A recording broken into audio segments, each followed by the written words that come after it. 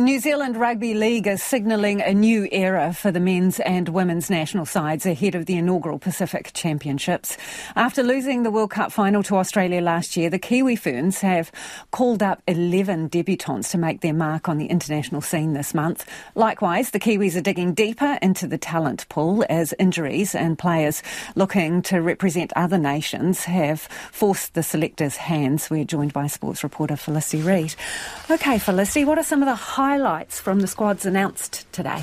Well, the biggest changes have come on that women's side, and last week we got a little bit of an inkling of that as Kiwi Ferns captain Crystal Reuter retired after 7 years with the national team. So today's squad is really about the elevation of NRLW players. We've seen a standout here is Tyler Nathan Wong. She's come through. She's an Olympic sevens medalist. So it's a bit of a rapid rise in her code hopping here.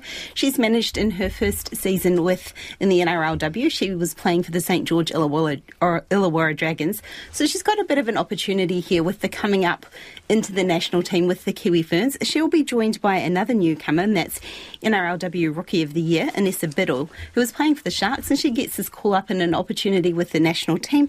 And all these mass changes are really coming as the women are getting more opportunities to play professionally in the NRLW. So when we went to the Rugby League World Cup, that wasn't necessarily the case. We didn't have all of these players with these opportunities. And then if we flip over to the men's side, there are 7 new faces there. And that's coming as players like Warriors Sean Johnson and Dylan Washington-Zalzenak have made themselves unavailable for this Pacific Championship.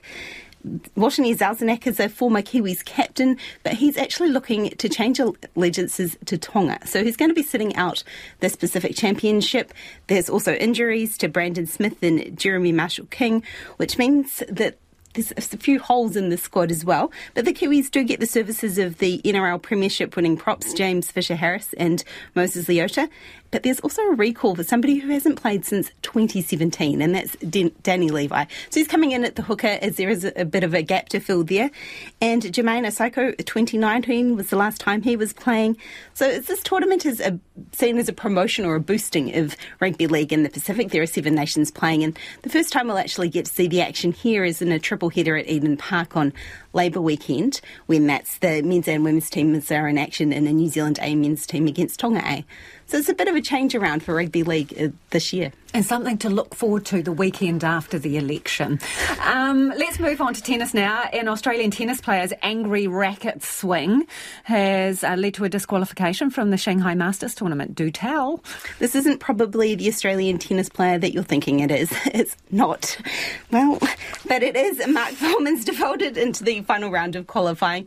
He was leading his Italian opponent. He then lost his second match point in the second tiebreak, and that was a backhand volley into the net. The ball bounced back off the net. He swatted it away. He missed a ball person, but hit the chair umpire square in the face.